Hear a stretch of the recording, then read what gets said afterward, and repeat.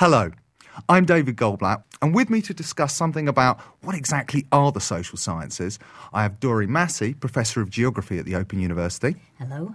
And I have David Held, Professor of Politics and Sociology at the Open University. Thanks for inviting me.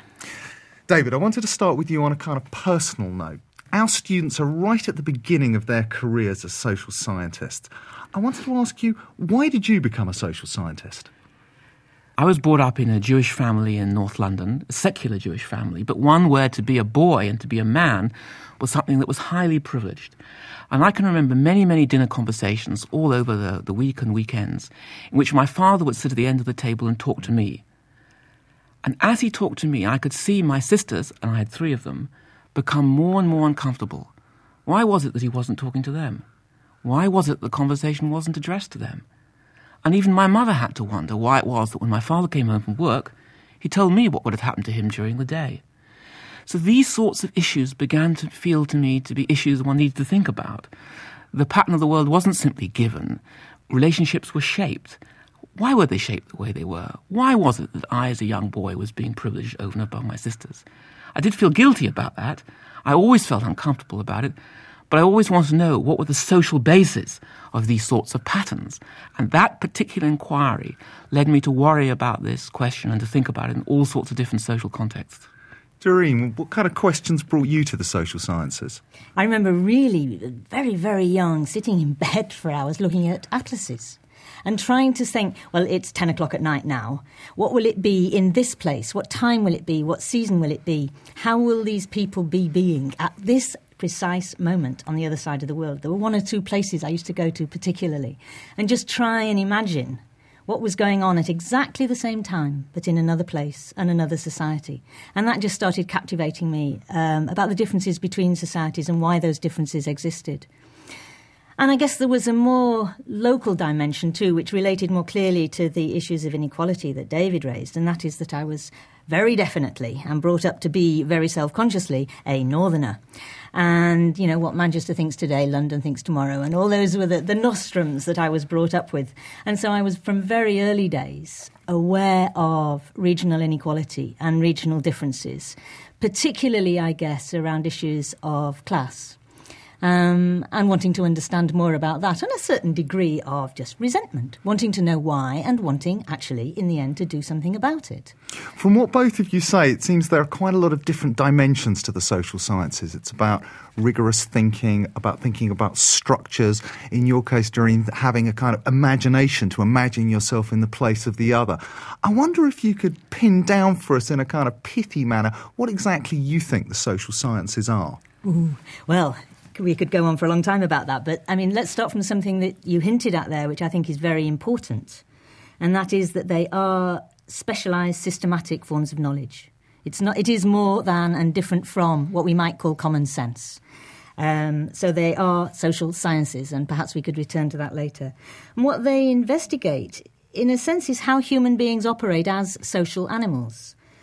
What social sciences do is inquire into the nature of that thing we call society, how society is organised, how it can vary between groups, the kind of way in which I was talking about it earlier, how society changes over time and why it changes, and also what may be the effects of different forms of organisation of society, different forms of inequality, the ways in which individuals are in one way or another cajoled or enforced to behave in particular ways. What is the relationship between individual freedom or agency and the quite evident controls that society places around them? All those questions are things to which social science applies its skills.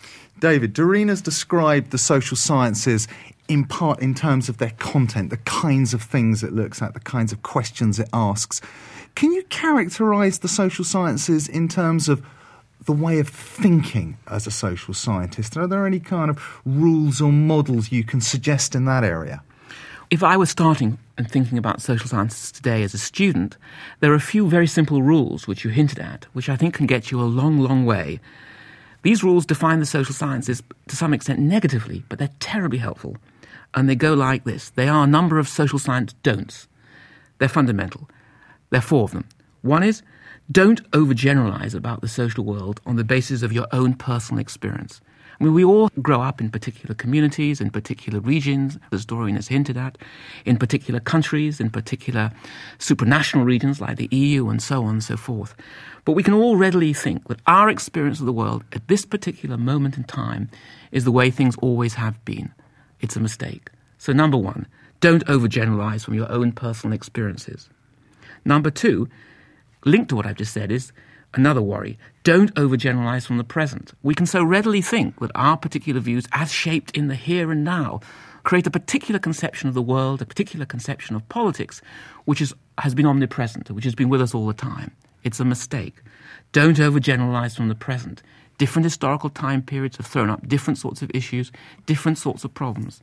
And the more one is attentive to those, the more you understand the extraordinary richness of human life and the variation in different kinds of societies.